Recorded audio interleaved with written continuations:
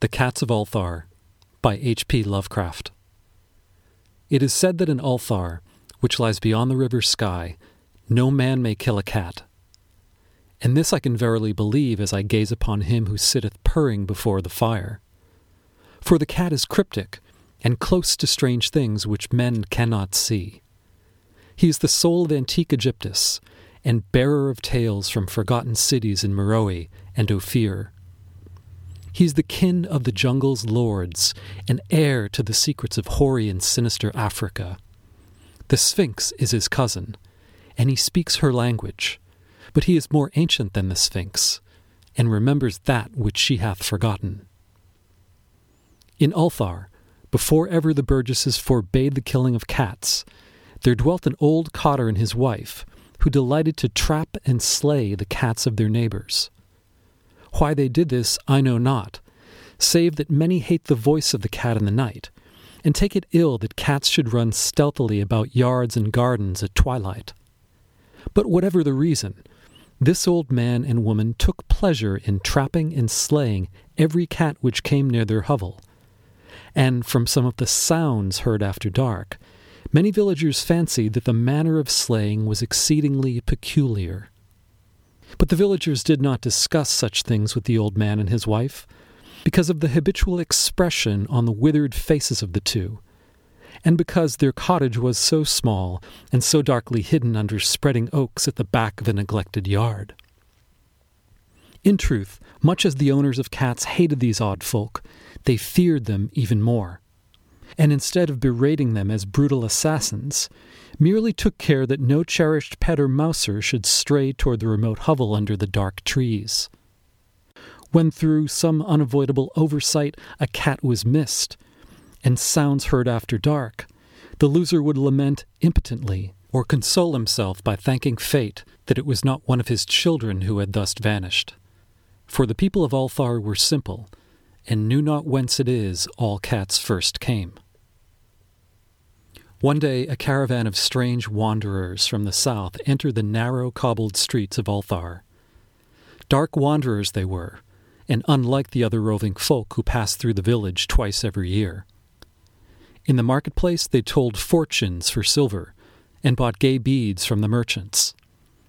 What was the land of these wanderers, none could tell. But it was seen that they were given to strange prayers, and that they had painted on the sides of their wagons strange figures with human bodies and the heads of cats, hawks, rams, and lions. And the leader of the caravan wore a headdress with 2 horns and a curious disc between the horns. There was in this singular caravan a little boy with no father or mother, but only a tiny black kitten to cherish. The plague had not been kind to him, yet had left him this small furry thing to mitigate his sorrow. And when one is very young, one can find great relief in the lively antics of a black kitten. So the boy whom the dark people called Menes smiled more often than he wept, as he sat playing with his graceful kitten on the steps of an oddly painted wagon. On the 3rd morning of the wanderer's stay in Ulthar, Menes could not find his kitten, and as he sobbed aloud in the marketplace, certain villagers told him of the old man and his wife, and of sounds heard in the night. And when he heard these things, his sobbing gave place to meditation, and he stretched out his arms toward the sun, and prayed in a tongue no villager could understand, though indeed the villagers did not try very hard to understand, since their attention was mostly taken up by the sky and the odd shapes the clouds were assuming. It was very peculiar, but as the little boy uttered his petition, there seemed to form overhead the shadowy, nebulous figures of exotic things, of hybrid creatures crowned with horn-flanked discs. Nature is full of such illusions to impress the imaginative. That night, the wanderers left Ulthar and were never seen again, and the householders were troubled when they noticed that in all the village there was not a cat to be found. From each hearth the familiar cat had vanished. Cats large and small, black, gray, striped, yellow, and white. Old Crannon, the burgomaster, swore that the dark folk had taken the cats away, in revenge for the killing of Menes's kitten, and cursed the caravan and the little boy. But Nith, the lean notary, declared that the old cotter and his wife were more likely persons to suspect, for their hatred of cats was notorious and increasingly bold. Still, no one durst complain to the sinister couple, even when little Atal, the innkeeper's son, vowed that he had at twilight seen all the cats of Ulthar in that accursed yard under the trees, pacing very slowly and solemnly in a circle around the cottage, two abreast, as if in performance of some unheard-of rite of beasts. The villagers did not know how much to believe from so small a boy, and though they feared that the evil pair had charmed the cats to their death, they preferred not to chide the old cotter till they met him outside his dark and repellent yard. The villagers did not know how much to believe from so small a boy, and though they feared that the evil pair had charmed the cats to their death, they preferred not to chide the old cotter till they met him outside his dark and repellent yard. So Ulthar went to sleep in vain anger, and when the people awaked at dawn, behold, every cat was back at his accustomed hearth, large and small, black, gray, striped, yellow and white. None was missing. Very sleek and fat did the cats appear, and sonorous with purring content. The citizens talked with one another of the affair, and marveled not a little. Old Crannan again insisted that it was the dark folk who had taken them, since cats did not return alive from the cottage of the ancient man and his wife.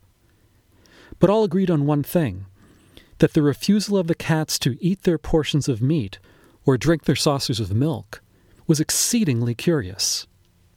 And for 2 whole days the sleek, lazy cats of Ulthar would touch no food, but only doze by the fire or in the sun. It was fully a week before the villagers noticed that no lights were appearing at dusk in the windows of the cottage under the trees. Then the lean Nith remarked that no one had seen the old man or his wife since the night the cats were away. In another week, the burgomaster decided to overcome his fears and call at the strangely silent dwelling as a matter of duty, though in doing so he was careful to take with him Shang the blacksmith and Thul the cutter of stone as witnesses. And when they had broken down the frail door, they found only this: 2 cleanly picked human skeletons on the earthen floor, and a number of singular beetles crawling in the shadowy corners. There was subsequently much talk among the burgesses of Ulthar. Zath, the coroner, disputed at length with Nith, the lean notary, and Crannan and Shang and Thul were overwhelmed with questions.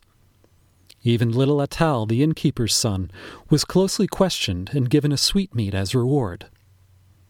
They talked of the old cotter and his wife, of the caravan of dark wanderers, of small Menace and his black kitten, of the prayer of Menace, and of the sky during that prayer, of the doings of the cats on the night the caravan left, and of what was later found in the cottage under the dark trees in the repellent yard.